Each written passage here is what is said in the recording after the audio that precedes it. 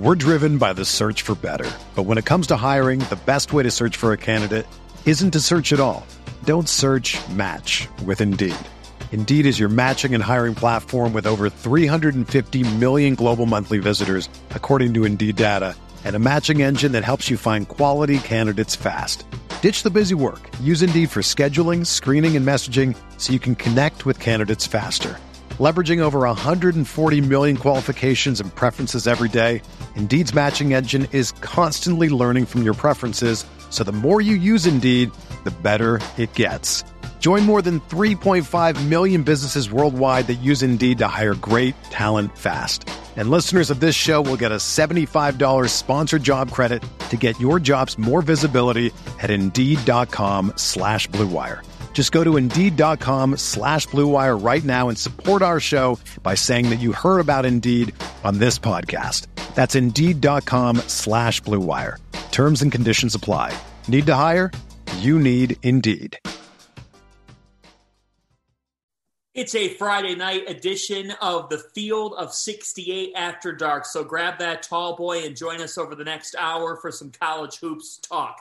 I'm John Fanta. We've got Ashton Gibbs with us tonight. We've got Rob Doster with us tonight. And coming up on the show, we will talk Big Ten hoops. We'll lead off with Purdue in a moment. We'll get into Illinois. Rob has some observations about the Fighting Illini, big picture. Plus, what happens with Maryland going forward? Who are the top names that they could pursue in their search as Mark Turgeon parts ways with the Terrapins earlier today? And we will talk about Kansas's blowout win over St. John's. But let's begin with Jaden Ivey leading the way. Travion Williams already with a double-double. And Purdue, Rob Doster, will stay perfect, barring a miracle comeback. The Boilermakers have commanded a Keegan Murray-less Iowa Hawkeyes team tonight. Yeah, I mean, the biggest question that remains right now is whether or not they're going to cover the 12.5 that Bet Rivers had at tip-off. I'll tell you what I did, Fans. I pulled a move straight out of your book, okay? I get the tweet, right? I get the tweet from Andy Katz, who says, breaking news right now from Mackey Arena. This was like probably about 75 minutes before tip-off. Breaking news from Mackey Arena. Keegan Murray is not warming up. Keegan Murray averages 25 points a game. Keegan Murray is Iowa's best player. I already thought that this was a bad matchup for Iowa. Now their best player is not playing. The guy that's putting up Luka Garza numbers. So you know what I do, Fanta? I rush to my Bet Rivers app as quick as I possibly can, and I put in a bet. I double what I had on it. So what we really need right now is a Purdue cover. That 3 right there is going to help. Go ahead. Ashton, what do you think it is that makes Purdue a team that can win the national championship? Well, you talk about a deadly combo, not only on the perimeter, but underneath as well with Travion Williams and Zach Edey. I think those guys, along with Jaden Ivey, I mean, he's probably the best playmaker in college basketball right now. This guy, his first step is really quick. He can create a play whenever he wants. And that's what you need moving forward, especially deep into the NCAA tournament. You want guys that can create for themselves and create for others at will. Here's one thing I think about with Purdue. I keep hearing people say, well, Gonzaga and Duke, by virtue of being younger, they have a higher amount of potential. Like Purdue's touching that right now. They're touching their ceiling, and that's a very good one. They're going to make the Final Four, but people keep bringing up the fact that they think Gonzaga and Duke can reach a higher height. Here's the fact of the matter. I disagree with that take because I don't sit here and say Purdue is peaking too early, or Purdue has multiple ways that they can beat you.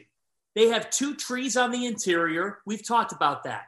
But what I love about this Purdue team is that on any given night, they have a guy who can hit 4 threes for them, who could even hit 5 3-pointers for them. When they're hitting perimeter shots, the game is over. You're not beating them. And they don't rely on 1 or 2 guys to get that done for them. So they have the mix of veteran shooting. They have the mix of 2 big guys who have a different variable to their games. And they have an NBA draft lottery pick, Rob. I don't like the take that the Purdue Boilermakers, have there's not a higher ceiling that they can expand upon as the season goes on. I disagree with that idea. And I think Matt Painter would say, we got to still get better defensively. We have things that we still can work on. Yeah, I mean, that's where it is, right? So are they going to be able to guard the way that you need to be able to guard to win a national title and to make it to a Final Four? I'm a little bit concerned. We've seen a lot of turnovers tonight, right? They have 14 turnovers, which is not ideal when you're going up against a team like Iowa, who's not known for their defense. Like, this is not a team that people will sit there and say, yes, they're going to force turnovers. Yes, they're going to make you have a hard time running offense. Yes, they're going to make Trevion Williams throw the ball out of bounds 4 or 5 times in this game. So there's certainly ways that they can improve. But I'll also tell you this, and Ashton, I'm curious your take on this. I don't think they need to improve to win a national title. I think that they're good enough right now to go out and win a national title. It's twofold, right? It's the fact that they have multiple ways to beat you. But the bigger thing is that all of these guys all buy into this idea. I think Trevion Williams, and I've made this point over and over and over again, I think he's the best teammate in college basketball, the single best teammate. This is a guy that was preseason All Big Ten. This was a guy that got votes as a preseason All-American.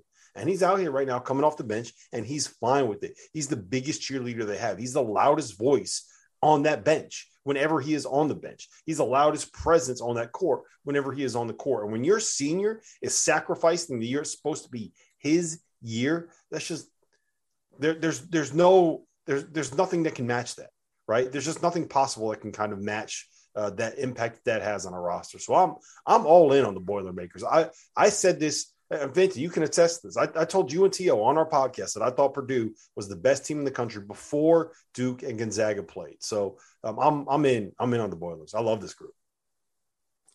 I actually agree with you, Rob.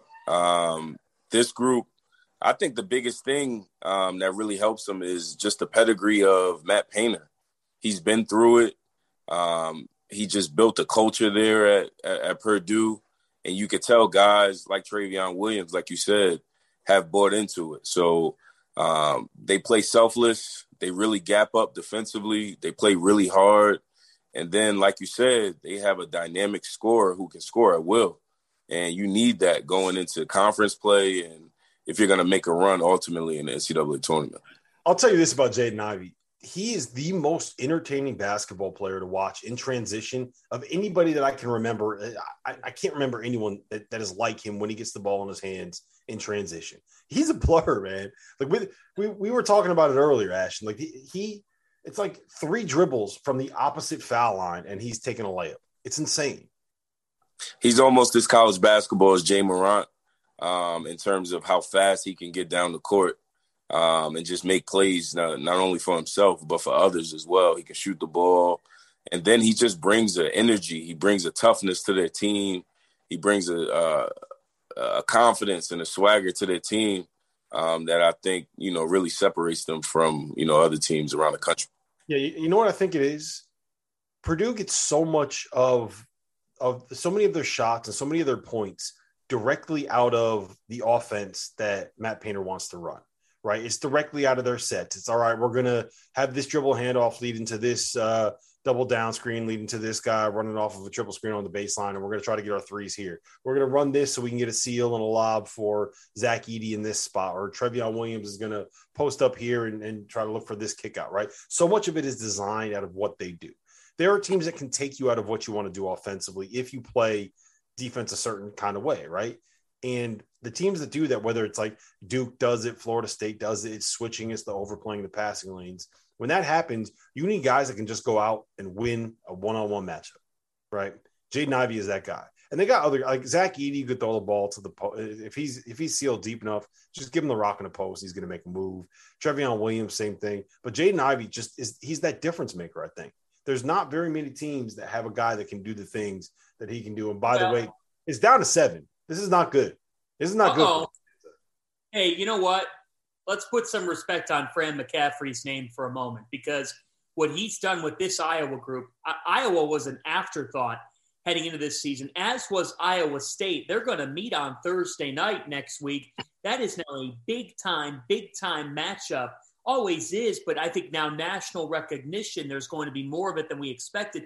I give Fran a lot of credit. I never question his coaching, but I question the personnel heading into this season, and he's just found a way the way that they run offense, and then I actually think that this team's defended better than I would have thought. So as you said, it's down to 7.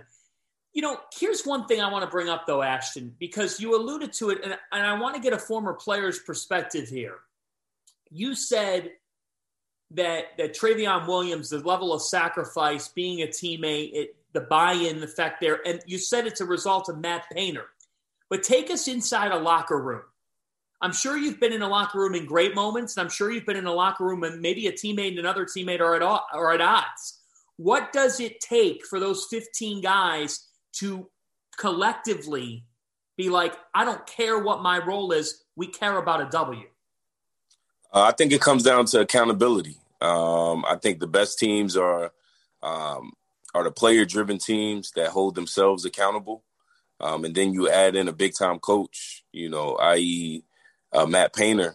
And, he's been through it. He's been through the ringer, X and O guru. He can really gap up. He knows how to play defense. His teams are really tough. They make good decisions. So ultimately it comes down to being player-driven, holding, each other accountable. One thing that we did when I was at Pitt is we really spent time together off the court. And I think that only helps with the chemistry when you get on the court. Yeah, you got to be able to bond. You got to be able to get along through that grind. And I think that this team does, by the way. It's a 5-point game here with less than 4 to go. And you take a look at what Iowa's been able to do. I mean, Patrick McCaffrey's been very good in this game. And they've actually had a nice night from Tony Perkins, 5 of 10 from the field. He's played pretty well. You get a couple of contributions off the bench. And Chris Murray with 9 points. This is all without Keegan Murray. I guess, Rob Dalster, let's talk briefly here for a moment. The Hawkeyes, compared to what you thought they'd be heading into this season to what you're seeing here tonight, what should people feel like at Carver Hawkeye Arena this season? I mean, I would feel really good about this group. I think that their defensive performance today has been really impressive. I thought that Purdue was going to run away with this thing. I didn't think that they'd be able to hang in it. They've been forcing turnovers. There have been 2 or 3 times where it felt like Purdue hit them with a knockout punch, and they came fighting back. Yeah. The one thing about this group, like, they don't have any size inside, but there's more length and athleticism up and down this roster than any Fran McCaffrey team that I can remember since he got to Iowa. Keegan Murray's not out there, but that dude's a freak, right? His brother Chris, really long and athletic. Joe Toussaint he brings something different offensively than I think most Purdue teams are expected to have. Patrick McCaffrey, he's long and athletic and lanky as well. Tony Perkins, the kid that you were just talking about, I thought he was really, really impressive in the first half. Some of the plays that he was making defensively, the pressures that he was providing, they've been really, really good and really impressive. They just forced another 10-second call right here. The fight that they're showing on the defensive end of the floor is something that we haven't seen out of this Iowa basketball program in a long time. And if they can do that, they got dudes that can score and they got dudes that can put up points. Well, they get enough stops. So my tweet, I quoted you and said, I think Purdue is good enough right now to win a national title. Jerry Palm has quote tweeted it with "not tonight." He's not wrong. He's not wrong. Is this down to what is this down to right now? 70. Purdue's up 70-65 with 3 minutes and 12 seconds left. I'm not that worried. The cover's probably out of the question. Which, So what? Did Jerry Palm just put you into a bag? Yeah, I think he did. That's okay. I'm inside a hot dog costume based on what happened today. Yeah, you are. Ashton, I don't know if you know about that. We bet on whether or not Maryland would ever be ranked in the top 13 this season, and it's down to 2, by the way. And John Fanta said that he thought Maryland would be ranked in the top 13 in college basketball this year. That's not going to happen, obviously.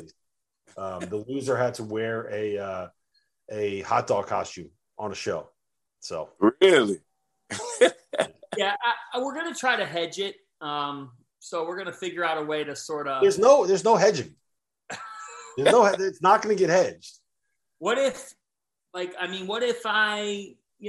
I don't know. What if I Based off of what's happening with this Purdue game right now, I might allow you to buy your way out of it. That might be hold on. Wait. What if I play you one-on-one to start Final Four week in New Orleans? Dan Mahalik will line it up, and we play one-on-one, see who wins. I like that. Yeah, okay. Yeah, we can. Wait. Ashton, with Goodman officiating. Wow. No. I don't really do it. See, that's like stone cold to Vince McMahon versus Undertaker or something. No, it's not gonna. It'd be a completely fraudulent competition. Okay, let's move on here. We're at 11:14. We'll see what happens here at the end of Iowa Purdue. Let's stay in the Big Ten. Illinois beats down Rutgers. Now, I look at this result, and I'm not surprised at all, but a reminder, Illinois shorthanded, Andre Curbelo still out. But through an injury, are we seeing an emergence? Rob, what's going on with Illinois that you think they need to do going forward? So the thing that I was really impressed with is the way that Alfonso Plummer's been playing. He's averaging 24 over his last 4 games. He's really starting to shoot the ball well. And I think moving him into the starting lineup has been a real difference maker for him. He's the guy that can really help space the floor, right? Like all he does is shoot. That's what he's on the court to do, is to make jump shots. And his ability to space the floor just gets people off of Kofi Cockburn. And my take has been that you want Trent Frazier on the ball being the guy that kind of is the lead guard, the star guard for that team. Because I think that he is so much more of a threat offensively coming off of those ball screens than Andre Curbelo is at this point in the season. And what happens is, we talked about this. They become so easy to guard when Andre Curbelo's out there, because you play drop. You don't let Kofi Cockburn get anything on the roll. You dare Andre Curbelo to beat you, and it has not worked out well for them. You can't do that with Trent Frazier. He's not the passer that Curbelo is, but he's going to make shots. He's going to hit that little 12-foot pull-up. He's got the float game in his package.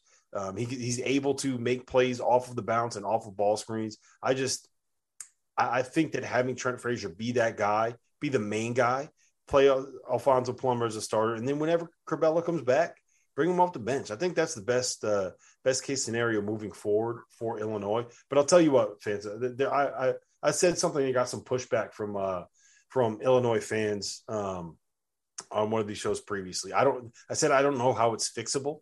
That's your answer right there, is to not use Andre Curbelo in that role that he was playing. Turn the keys over to Trent Frazier, your fifth year senior. Let him figure things out. So here's the thing about this. Trent Frazier went 2 for 10 from the field tonight. 2 for 10. Andre Curbelo still out for the Fighting Illini. And the final score of this game was Illinois 86, Rutgers 51. Illinois 86, Rutgers 51. I do want to take a moment here. Steve Peichel told us before the season on this very network that he believed that his Rutgers team would be the best that he's had. And that was saying something, because the Scarlet Knights came a play away, quite literally, from a Sweet 16 last year against a Houston team that ends up making the Final Four. Rutgers thus far has been the biggest disappointment in college basketball. And I know that a lot of people would say they don't talk about Rutgers basketball because they're not a sexy brand name. But folks, this team returned Geo Baker and Ron Harper. I do not care that Geo Baker was out of this game tonight. You lost by 35. You lost by 35. You've lost to Lafayette. You lost to UMass. Rutgers, you got to be better right now. There was a higher expectation level than this. And I know Steve Peichel right now has to be very disappointed in what he has seen from his team, because this is not what the expectation level was in Piscataway. It was not. And I will say that right now about the Scarlet Knights, that they are a big disappointment thus far. Yeah, I don't know if I would call them the biggest disappointment in college basketball, because Michigan exists and Oregon exists. But I thought they were going to be better. We had them in our top 50, and that looks like a laughable mistake. So Lafayette. Yeah, Oregon was a top 10 team, and they scored 49 points at home against BYU. Michigan is 4-3 on the season. Like those teams are supposed to be a lot better than Rutgers. There's hey, Ashton, tell me if I'm wrong here. You're a New Jersey guy. Is anybody surprised that Rutgers is losing to Lafayette? Yeah, Rutgers shouldn't be losing to Lafayette. I think their issue is just getting adjusted to new roles. Like the loss of Miles Johnson is a huge loss.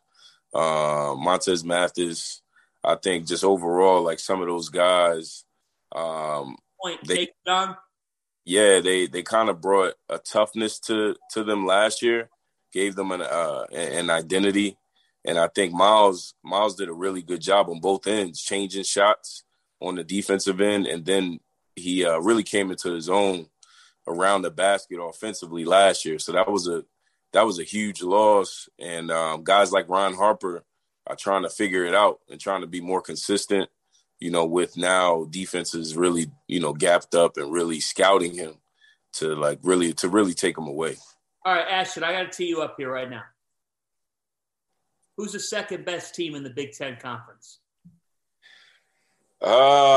Second best in the Big Ten.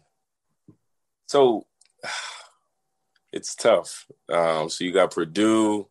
I like Ohio State. I'm an Ohio State guy. Okay. Well, look, they beat the number one team in the land. Tell us why. Yeah. So I'm an EJ Liddell. I just think his toughness and around the basket. And they're starting to make shots on the perimeter, and I think that's just going to be the difference ultimately because around the basket, I don't think anybody can really deal with EJ Liddell. So I really like Ohio State right now. I'm still on. Like I'm back on Illinois.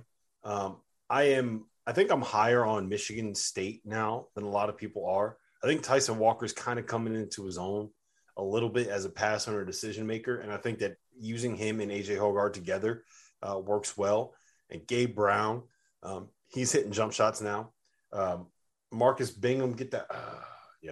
This is over. This cover's dead. Marcus Bingham is starting to block some shots and make some plays in the post. I think Malik Hall is kind of like the X factor on this group. So I'm a believer in Michigan State. Who we haven't really talked about much on this show, but that deserves to kind of be in that conversation. Who is the second best team in the Big Ten? Wisconsin. They're good. They're good. Really good. Johnny Davis has really grown. Brad Davison's in his 10th season of college basketball. I like TJ Wall. Look, defense is a constant with Greg Gard's program. I still but here's the thing. Like a lot of the Big Ten, at times I worry about perimeter shooting, but it doesn't seem to matter with the level of defense and rebounding in that league. Wisconsin should be considered, and the Kohl Center is a place where they win over 80% of the games that they play in. So, look, they're a team that's a candidate there. I agree with you about Michigan State. Watching them on the opening night of the season against Kansas live, I watched them, and I said to you guys a couple of times on Press Row, what is Michigan State doing in the half-court offense? Like, what's going on with their guard play? But 10 assists for Tyson Walker against Louisville. I love to see that. So Tyson Walker is a playmaker. Michigan State doesn't need a point guard who can score the ball. Michigan State needs a point guard who makes the others around him better because Michigan State has those players. When Malik Hall and when Gabe Brown and the size with Bingham and Marble, like Michigan State has the size. They defend, they rebound. They need a playmaking guard to lead them. And I'm buying Tyson Walker as the season goes on. I think we saw against Louisville the kind of creator he to lead them. I like Tom Izzo, Tyson Walker as coming off that opening night loss. I think sort of being shoved down the kind of creator to lead them. Basically, you're thinking Michigan State's very average. I love Izzo in that spot because I think that they do have above average talent that hasn't fully translated because you haven't had the guard to set the table. Walker's the answer to those questions. I am buying the Spartans as a top 3 team in the Big Ten this season. Yeah, I'm with you there. I'm with you 100%. Yes. I still think Illinois is probably the second best. I'll tell you what, with Michigan, I don't see it. I don't think that they're coming back from this. I don't think that. What do you mean by that? So like 8-9 game? Yeah, I think that they're probably like more in like the 6-7 range than they are like the 2-3 range this season. They just don't have the creativity. Like the thing about them last year, they had 2 or 3 guys on their perimeter that were able to make plays off the bounce, to knock down threes, that were switchable defensively, that were old, that were tough, that were physical. Isaiah Livers, Shawnee Brown, Franz Wagner. Mike Smith was a guy that can make a play and score. They don't have that. Caleb Houston's a guy that's supposed to be out there shooting. He really hasn't made shots. Moussa Diabate, I think, kind of overlaps a little bit too much with what Hunter Dickinson wants to do and where he's effective. Devontae Jones and Eli Brooks you're relying on them to be kind of the shot creation and the guys that break defenses down and kind of are that first action to kind of get you into drive, kick, draw, help, kick it out. Then you got to close out, right? They're not the guys that are kind of built for that. So I think we kind of overestimated what the freshman talent was going to be on Michigan this season. Go ahead, Ashley. I actually do like the Illinois take, more so because Andre Carbello isn't playing right now.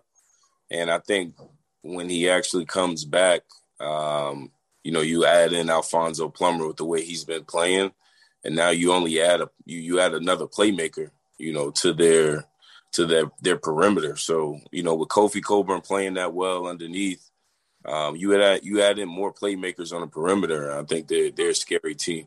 Well, definitely watch. The fact that Plummer, to your point, is going for 24 tonight, that's a really good sign for them, because I watched them live against Marquette, and it was Trent Frazier or bust in the backcourt. They didn't have enough back there, and Curbelo was not good down the stretch. They have to let Curbelo kind of ease his way back into what they're trying to do. I think he was trying to overdo it, because if you're Andre Curbelo, naturally you're saying sophomore year, people are saying I'm the breakout guy. People are saying I'm going to take this big leap. And oh, by the way, I got to be Ayo Dosunmu's heir. I got to be the guy that takes the throne. And Ashton, that's hearing all that over an off season and then actually taking it in November and running with it. It doesn't always go that easy when somebody's got tape on you from a freshman year. Yeah, it's definitely tough, especially once you start to get scouted and teams really start to see your weaknesses and what makes you tick.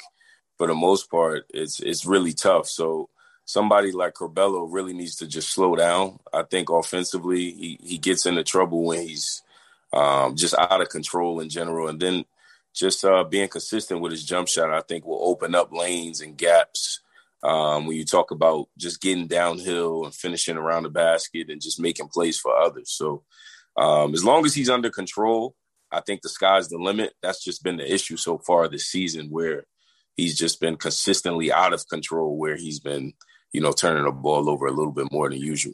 And you know what else it is? I think they mentioned that he had a concussion early on in the season, and he's still dealing with some kind of like a neck issue. So he might not have been 100% when all that was going on. And Steve, remember this, Ashton, Steve Prohm was on here talking about how what we kind of undervalued with Andre Curbelo this season was the impact of changing a role and what it's going to be like as the fact that you're now the focal point in that backcourt, instead of having someone like an Ayo Dosunmu back there who everybody paid attention to every single second that he was on the floor.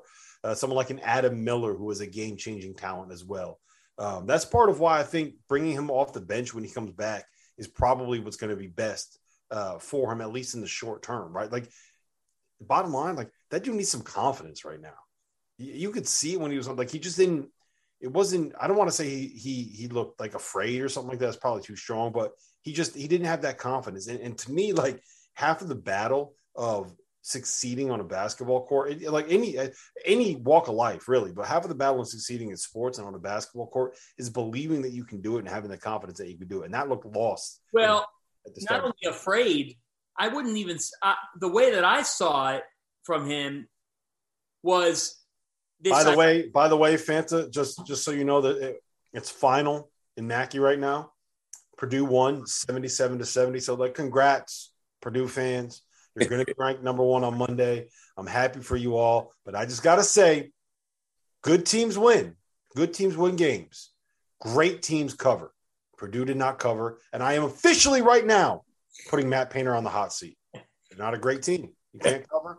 Can't cover, you're not a great team. We have a comment here from OLV77 #11 who says, Purdue is very good. This is to your take about Purdue, which I love this take. Purdue is very good, but far from unbeatable. 2 or 3 losses in the Big Ten for sure. Hey, buddy, if they only lose 2 games in the Big Ten, do you know how damn good that is? Do you know how damn good that is if they only lose 2 games in the Big Ten, my brother? Come on. Right?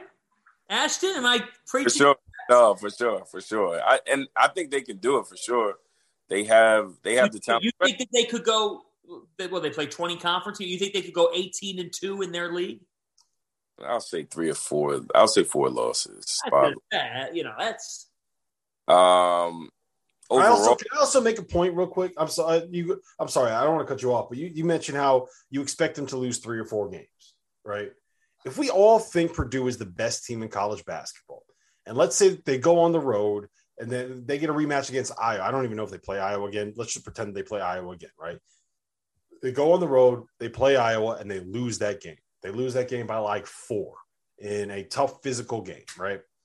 Can we all just agree that we're going to keep Purdue in the number one ranking? If we think that they're the best team in the country and they go on the road, lose a road game. No, that's not how this goes. That to me, that's a problem. We don't, when we look at the NBA and we say, okay, we know that whoever, I don't even know, the Warriors are the best team in the NBA, right? If they go to Memphis on a back-to-back and they lose at Memphis, no one is sitting there and you know what? I don't think the Warriors can win the NBA title anymore. They're not the best team in the NBA. We all still think they're the best team in the NBA. Same thing with Purdue or Gonzaga or whoever it is. If you think that's the best team in the country and they lose a tough game, maybe one that they were an underdog in, you don't have to drop them in the rankings. You don't have to do it. If we expect them to go 17-3 or 16-4 in the Big Ten and they lose games that are very losable games on the road in league play, it's something you expect. You don't expect them to 20-0. So you're gonna ding them if they lose a game? If Gonzaga loses at BYU, they shouldn't move in the poll? If you think that they are the best team in the country, then they should not move in the poll. If I had Gonzaga number 1 and they lost, I would drop them because I think that Purdue is the best team in the country. Does that make sense? It's the toughest part is going to be teams get better throughout the season because guys start understanding their roles. Some teams aren't healthy. Some teams are, especially now since so many transfers. I think the role playing and guys just understanding, where they're getting their shots, who's shooting the ball, who's the late shot clock playmaker.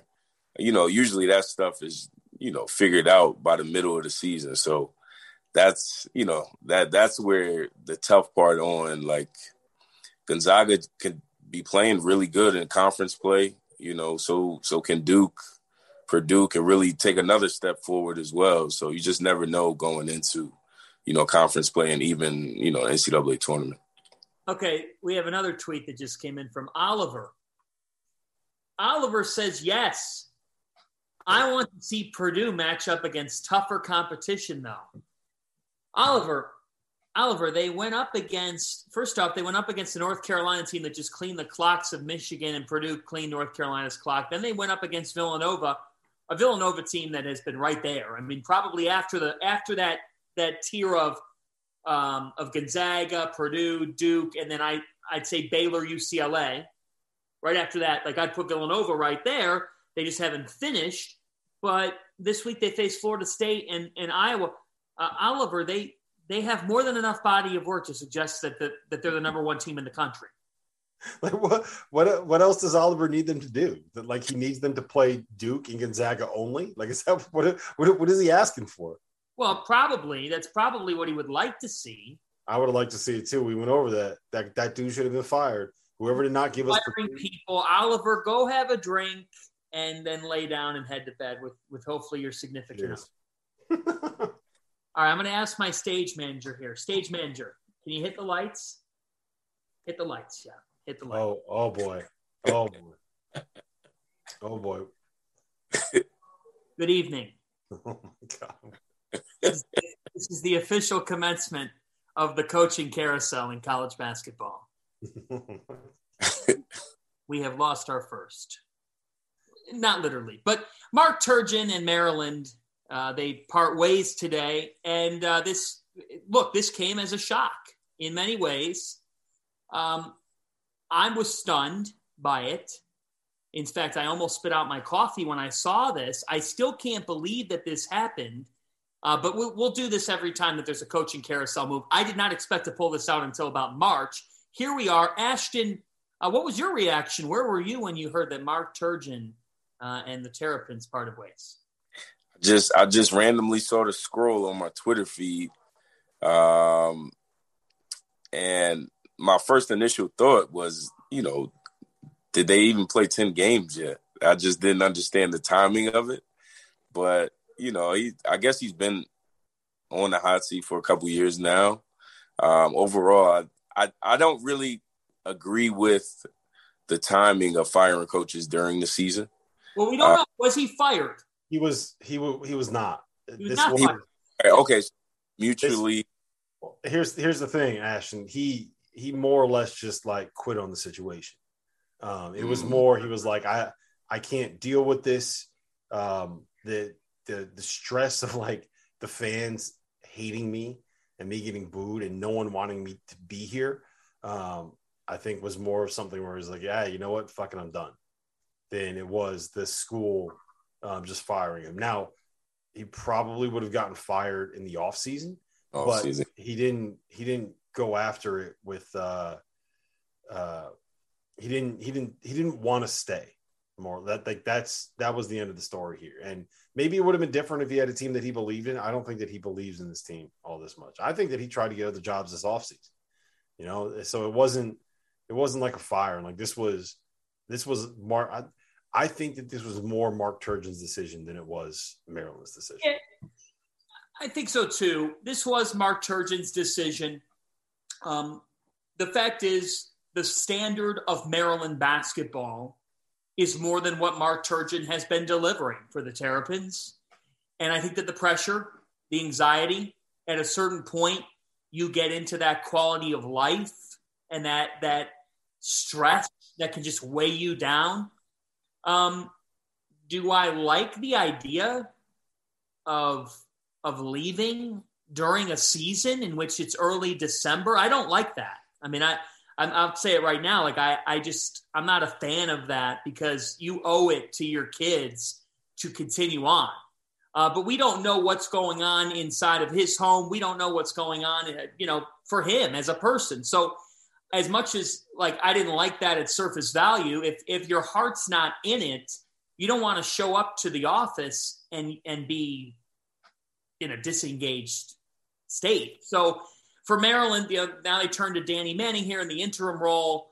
But let's look beyond here this year at what comes to mind with some of the candidates for this job. Where does Maryland go? And my biggest thing is, this is a good job in college basketball, a very good job in college basketball.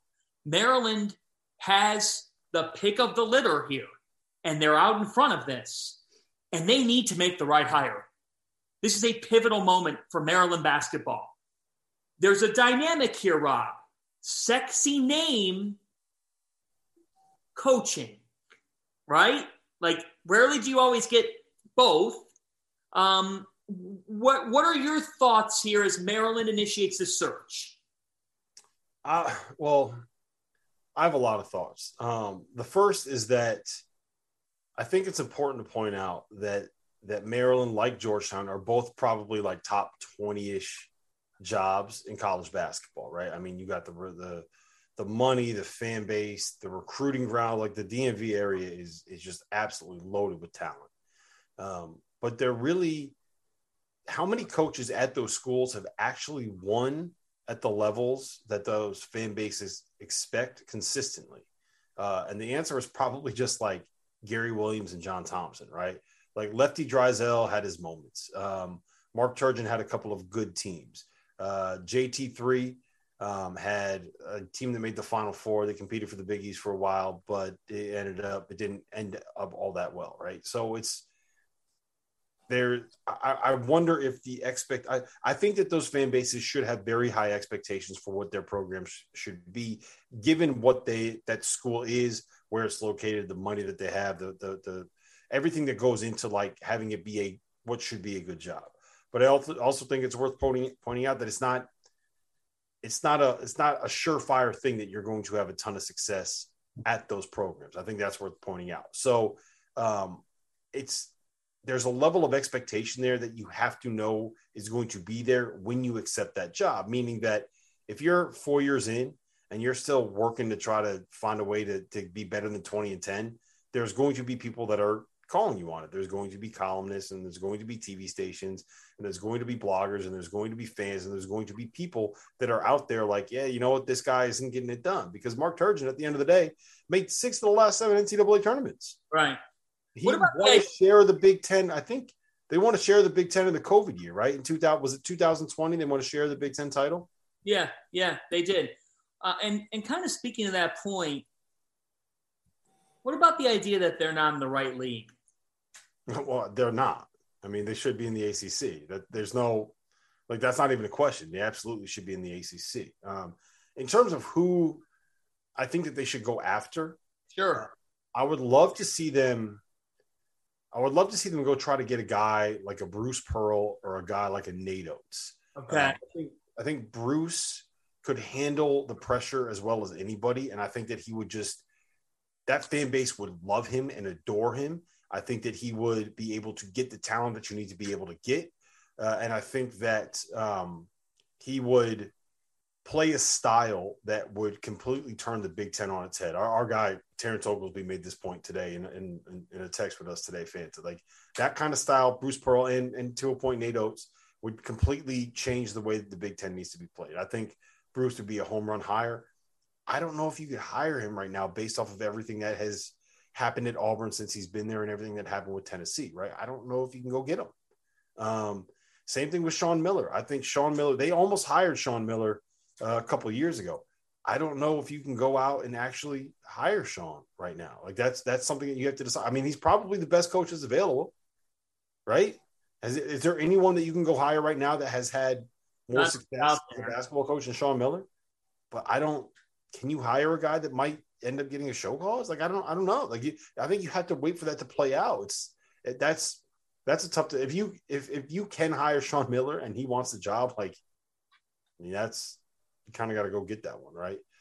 Beyond that, like, you know, I think it gets a little bit more murky. What do you think? Where are you at on this, Ashton? If you're right now the Maryland AD, who are you going after? So I almost want to ask you guys if I'm crazy. And the only reason why I say this is, well, one of the guys I think Kevin Willard will be a really good hire. I think what he's doing at Seton Hall is big time. It's a really tough job. I think, you know, in the Big East, being in Jersey, a lot of talent, but overall without the football, I think it affects recruiting a bit. Yeah. So tell me if I'm crazy.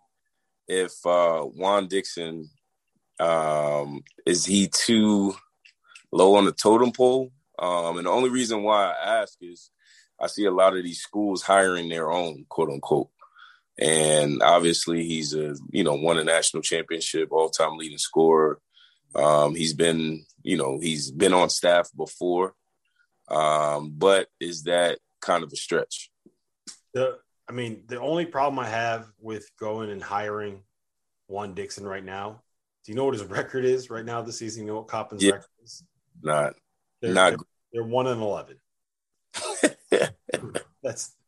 I totally get the idea of hiring one of your own, but if you can't win at Coppin State, that's going to be a tough sell. It's the same thing. Like another guy that we talked about this earlier with Goodman, another guy that I think kind of falls in a similar umbrella is Kim English, right? Guy that is, I think, incredibly sharp. Someone that I think is going to be a very, very, very good coach down the road. His coaching career is like 9 games right now.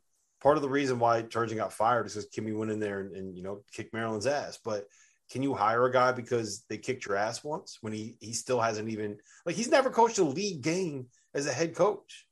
That's just, I don't know if you could do it. That's a tough ask, right?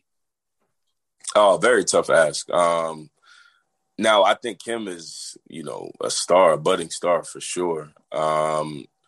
It may be tough, initially for him to give him that job, but I think somebody like Kevin Willard, honestly, wouldn't be a bad move, only because he's doing it right now at Seton Hall. He kind of has the landscape being in, Jersey, New York, recruiting that area, but that's not too far away from the Maryland area as well. So, I know I think he was in the running a few years ago for the Pitt job. And he's just been a hot name the last few years in certain.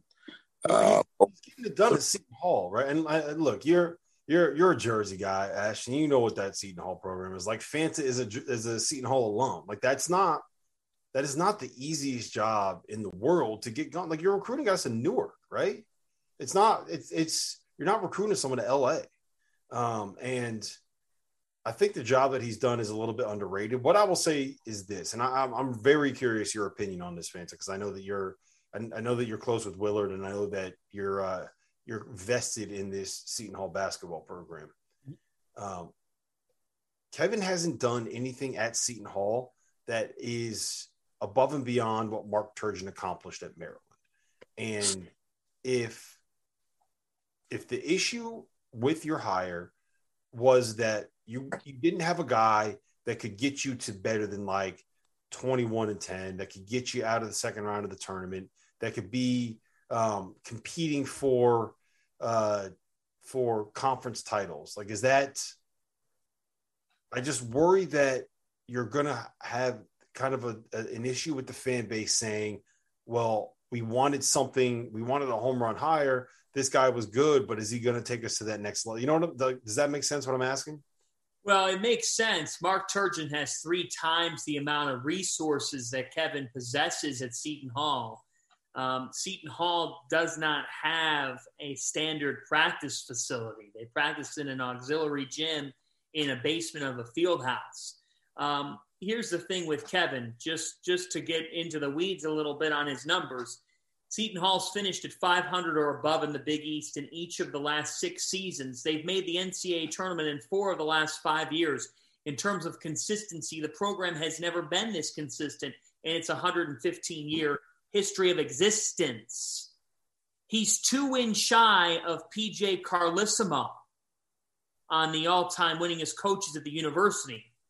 And he's the 11th winningest coach in the history of the Big East Conference.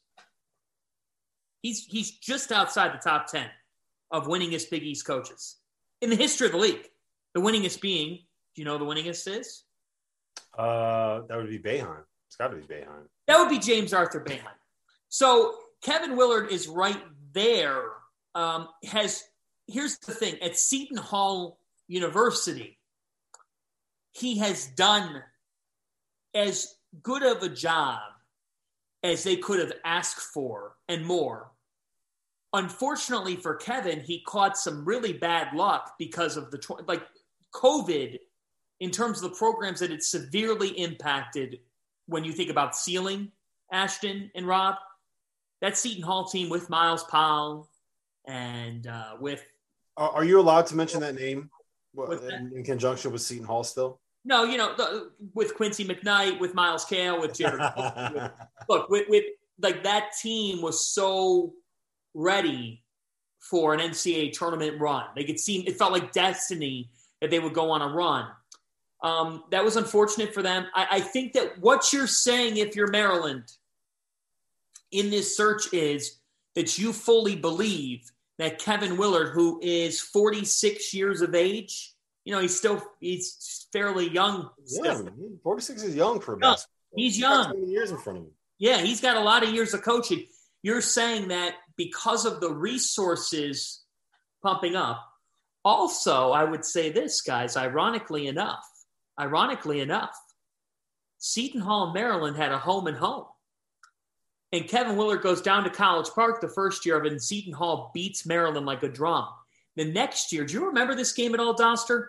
Maryland comes to Seton Hall. Seton Hall does not have McKnight.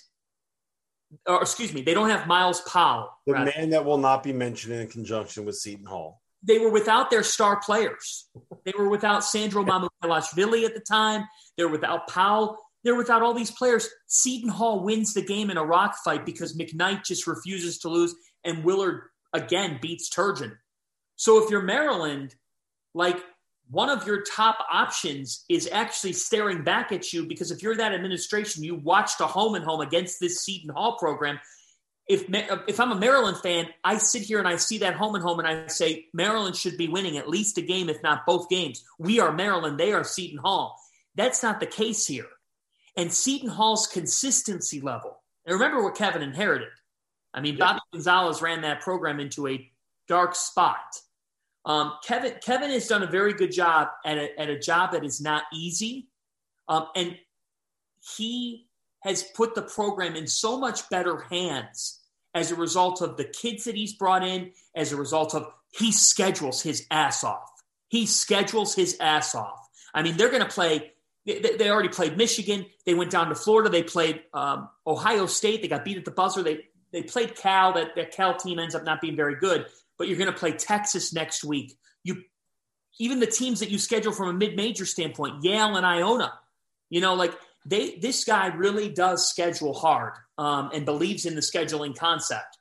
I think that for Maryland, and Kevin has been able to recruit the DMV. He's been able to recruit that area well. So look, I mean, you're not going to hear me. I think Kevin's done a very, very good job and is deserving of a job like this. I don't know what the Maryland board is sitting in that room thinking about. Honestly, right now they're not thinking anything other than like, what the hell are we going to do? Because this was like this was mostly like I said, a Turgeon thing. One thing I want to ask you, Ashton, because I'm pretty sure you played against him. As we're doing this, a text that I just got was John Beeline to Maryland. What do you think about that, Ashton? Do you think that's a good fit? Do you think that could work? Certainly, ball coach. Certainly good pedigree. I don't think I didn't play against them, but obviously, the Beeline name, I think that's big time. I mean, how old is he right now is the question. Very. Yeah, so he's that age where the numbers don't really matter. You just kind of say, yeah, he's old. So if he gets the job, he has to hire a big time staff. Because being in that Maryland area, I think recruiting is so crucial. You have to, just really be out there, getting these big time recruits. But that's not a bad name. I love, the way he, builds a culture. Obviously, like offensive guru, well proven legend for the most part. So that wouldn't be a bad move. I just would monitor his hiring, if anything, if I'm Maryland. Yeah, I don't know if you can convince him to do that. And it's also, there's already so much drama, I guess, maybe the word, so many politics involved with recruiting that area. There's a reason why like one DeMatha kid has gone to Maryland in like the last 20 years. I think it's our Travis Garrison who hosts our Maryland pod. It's just not, there's that whole thing with Hunter Dickinson was not recruited by Maryland. Like there's. Can I ask this question? Why would Nate Oates leave Alabama for Maryland? Because you're going to a place that is a basketball school first and foremost, and you don't have to be in the shadow of Nick Saban. You don't have to worry about people only paying attention when you get to the NCAA tournament because college football season is going to go on until the middle of January. And you can kind of be the star. You also, he's a guy, he's from Michigan. and coach at Buffalo. The first time I think he ever went past the Mason Dixon line was when he went down to on his job interview at Alabama. That's a joke. I don't know if that's true, but it would be coming back closer to home for him.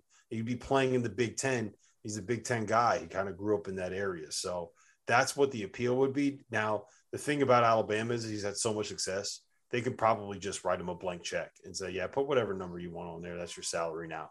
And I don't think that Maryland is going to be able to match that. And I did – there was a point that someone made. I think Goodman made it on our stream earlier today where he said that Maryland will play non-conference games that are sold out. Maryland's non-conference games have not been sold out this season, but a lot of that is due to the fact that there's a lot of fan apathy with the fact that that Mark Turgeon was still there. That arena, it was called the Xfinity Center when I lived in DC. I don't know if it's still called the Xfinity Center, but that place, I am telling you, is a top 10 venue in college basketball when it's sold out. It is loud. It is insane. Maryland fans are vulgar as hell. They're out of their minds. It's like they're like NC State fans. If you gave NC State fans a Four Loko, like every single person in the crowd a Four Loko before the game. It's wild in there. It's an awesome environment to watch a basketball game. No, I think so as well. My younger brother, Sterling, actually committed to Maryland initially when Gary Williams was there. So I had the opportunity to, go to some games, obviously years ago. But overall, I think big-time job, big-time atmosphere. The fan base, they really support basketball. Somebody like Nate Oates, I definitely would look at the job. I agree with you, Rob. I think he's a Big Ten kind of coach. I also just think he fits the bill when in terms of just being the face of Maryland basketball when you look at Nate Oates and his personality. But just being in that Maryland DC area, you can't really beat it in terms of basketball, and they need a big time coach though. I think that you need a big time name as well, just to really get those recruits. Here's the thing, and then we can move on to the Kansas St. John's game after this. I'll wrap it with this. It is now December 3rd, right? Yep. You basically have 4 months to do all of the due diligence that you need to see if you can make any of these home run hires, if any of them are interested. You have 4 months to poke around and see if Sean Miller would actually take a job like this, or you could actually hire him, right? You have 4 months to kind of put out feelers and see if Nate Oates would be interested, to see if the boosters and the people within the university would be okay with going out and getting somebody like a Bruce Pearl. For my money, like if everything else, all things equal, nothing else mattered, and it was a blank slate, I think Bruce Pearl would be the first guy that I would go after if I was Maryland. I mean, the dude's a hell of a coach. He can recruit. He's the style that he plays would completely change the way that Big Ten basketball is situated. I mean, I think the world of Bruce as a coach. I don't know if you can actually make that hire if you are Maryland, if that makes sense. All right, we got about 5 minutes left to go in this show. Ashton, Kansas beat St. John's by 20 in Elmont, New York tonight at UBS Arena. David McCormick looked like the David McCormick we saw as last year, went on 15 and 13 in this game. Christian Braun puts up a 30-burger. Ochai Agbaji looked great as well. And Kansas dominates St. John's on a night that St. John's really needed. Ashton, your biggest takeaway from Kansas's drubbing of the Red Storm? So anytime Christian Braun is playing at that level, if he can play at that level consistently, obviously 30 points is a stretch, every game. But if he's just playing with that type of confidence, really attacking the basket, making plays with Ochai Agbaji and David McCormick, I think this is easily one of the top 5, top 10 teams in the country, without question. When you talk about Christian really being a playmaker, it takes a lot of pressure off of Agbaji. And I think with Bill Self at the helm, the sky's the limit for this Kansas team. Rob? St. John's is very, very bad, especially on the defensive end of the floor. Like, for a team that is supposed to pride themselves on being someone that forces turnovers and impacts the game defensively, and they got They got Mike Anderson and on all of this. It just, there were so many situations where it was just like Christian Brown was just driving a lane. There was nobody there. Like there was one play in the second half, right, where he just kind of someone's coming up. It looks like he's going to set a high ball screen. It doesn't actually set the ball screen, and the way that St. John's moved their defense, they just opened up a wide open lane, and Christian Brown takes 2 dribbles and dunks on like 2 people because St. John's was just like, here, go ahead, go to the basket. That happened like 4 different times. Like if you're at St. John's, you're playing at home. This is a game that you have to win to be able to have a chance to get in the NCAA tournament. Like they put themselves like really in a bad spot with their scheduling. The fact that they kind of, they didn't win at Indiana and then they got blown out by Kansas. You cannot give up 95 points in that gym, in that setting, playing on Long Island. That's just, you can't do it. That's hard. That's horrible. They can't guard. I'm completely off St. John's. Like that was a very disappointing performance, I think. And typically Mike Anderson's teams play really hard. They get in the passing lanes. They push the pace. Overall, I like their talent. I actually like the talent. Joel Soriano is a really good transfer. Montez Mathis from Rutgers.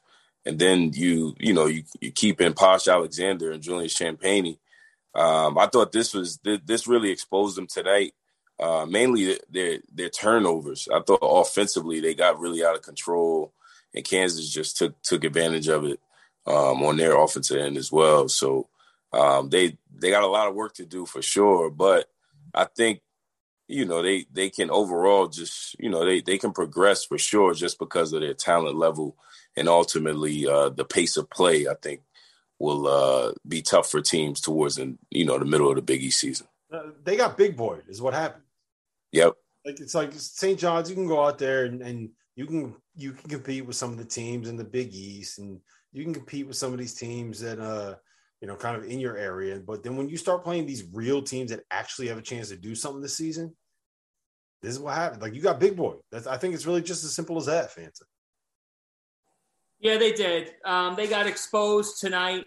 They're a team that has underperformed, and this was a huge reality check for them. The fact is, St. John's brought in 7 transfers in the offseason, and you would have thought that this was the first game they had played together. But the fact also is that the scheduling here that was done left them ill-prepared for this level of basketball tonight. Kansas looked like a team that had been playing high-level competition. St. John's had one game against Indiana. They fell in that game. But this was a disappointing performance by the Red Storm on a night where they really need to put it together. I think that the same thing holds true. They got outclassed on the interior. David McCormick was great in this game, but another night where St. John's just doesn't have the matchups inside. They didn't match up. Like Joel Soriano wasn't good enough against David McCormick. And then they ran into turnover problems in this game. As much as you're trying to play 40 minutes of hell, it didn't look like that tonight. They didn't have a defensive answer for Kansas. You're exactly right, Rob. St. John's defensively, they came off like a team that just doesn't have a whole lot of organization tonight. They came off like a team that is not living up to the expectations we gave them. So a disappointing loss for the Red Storm. I expected more from this basketball team. I think Julian Champagny's a really good player, but this team has a lot of unknowns right now, many more unknowns than knowns. And the problem is they don't have any other resume opportunities until Big East play begins. And you said they'll be able to beat Big East competition. Guess what? This league is better than we thought it would be. I don't know how successful they're going to be against this conference this season if they don't get some of their stuff together, because they could not defend tonight. And I think the formula against them again is feed the post, feed the post. Kansas did that. Kansas has the best player on the floor in this game. They're going to have that more times than not with Agbaji. I think for Kansas, Christian Braun has been fantastic. Christian Braun is playing at such a high level right now. That gives Kansas a different dimension. The Kansas team that I saw on opening night of the season has gotten even better since then. And I think the loss to Dayton could be a good thing for this team. Jayhawks look like a team that was battle-tested tonight. Yep. This is why you got to schedule in college basketball. St. John's did not look ready for this game, and they got exposed this evening, and they're going to have a fight here to work their way back ahead of conference play. They're going to open up league play against Seton Hall. Seton Hall's seen every kind of team. They've seen every kind of team.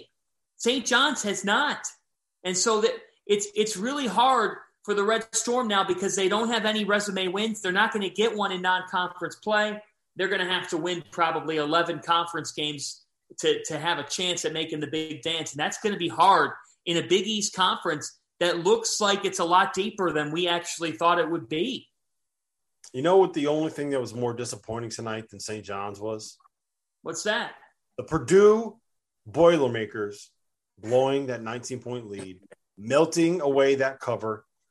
I told you, man. Good teams win. Great teams cover. Purdue, not a great team. Robbie Hummel can kiss my ass. That does it for us on After Dark. For Ashton Gibbs and Rob Doster, I'm John Fanta. We'll talk to you tomorrow on a busy Saturday of basketball and football. Follow the Field of 12, too. When you drive a vehicle so reliable it's backed by a 10-year, 100,000-mile limited warranty, you stop thinking about what you can't do and start doing what you never thought possible. Visit your local Kia dealer today to see what you're capable of in a vehicle that inspires confidence around every corner. Kia, movement that inspires. Call 800-333-4KIA for details. Always drive safely. Limited inventory available. Warranties include 10-year, 100,000-mile powertrain and 5-year, 60,000-mile basic. Warranties are limited. See retailer for details.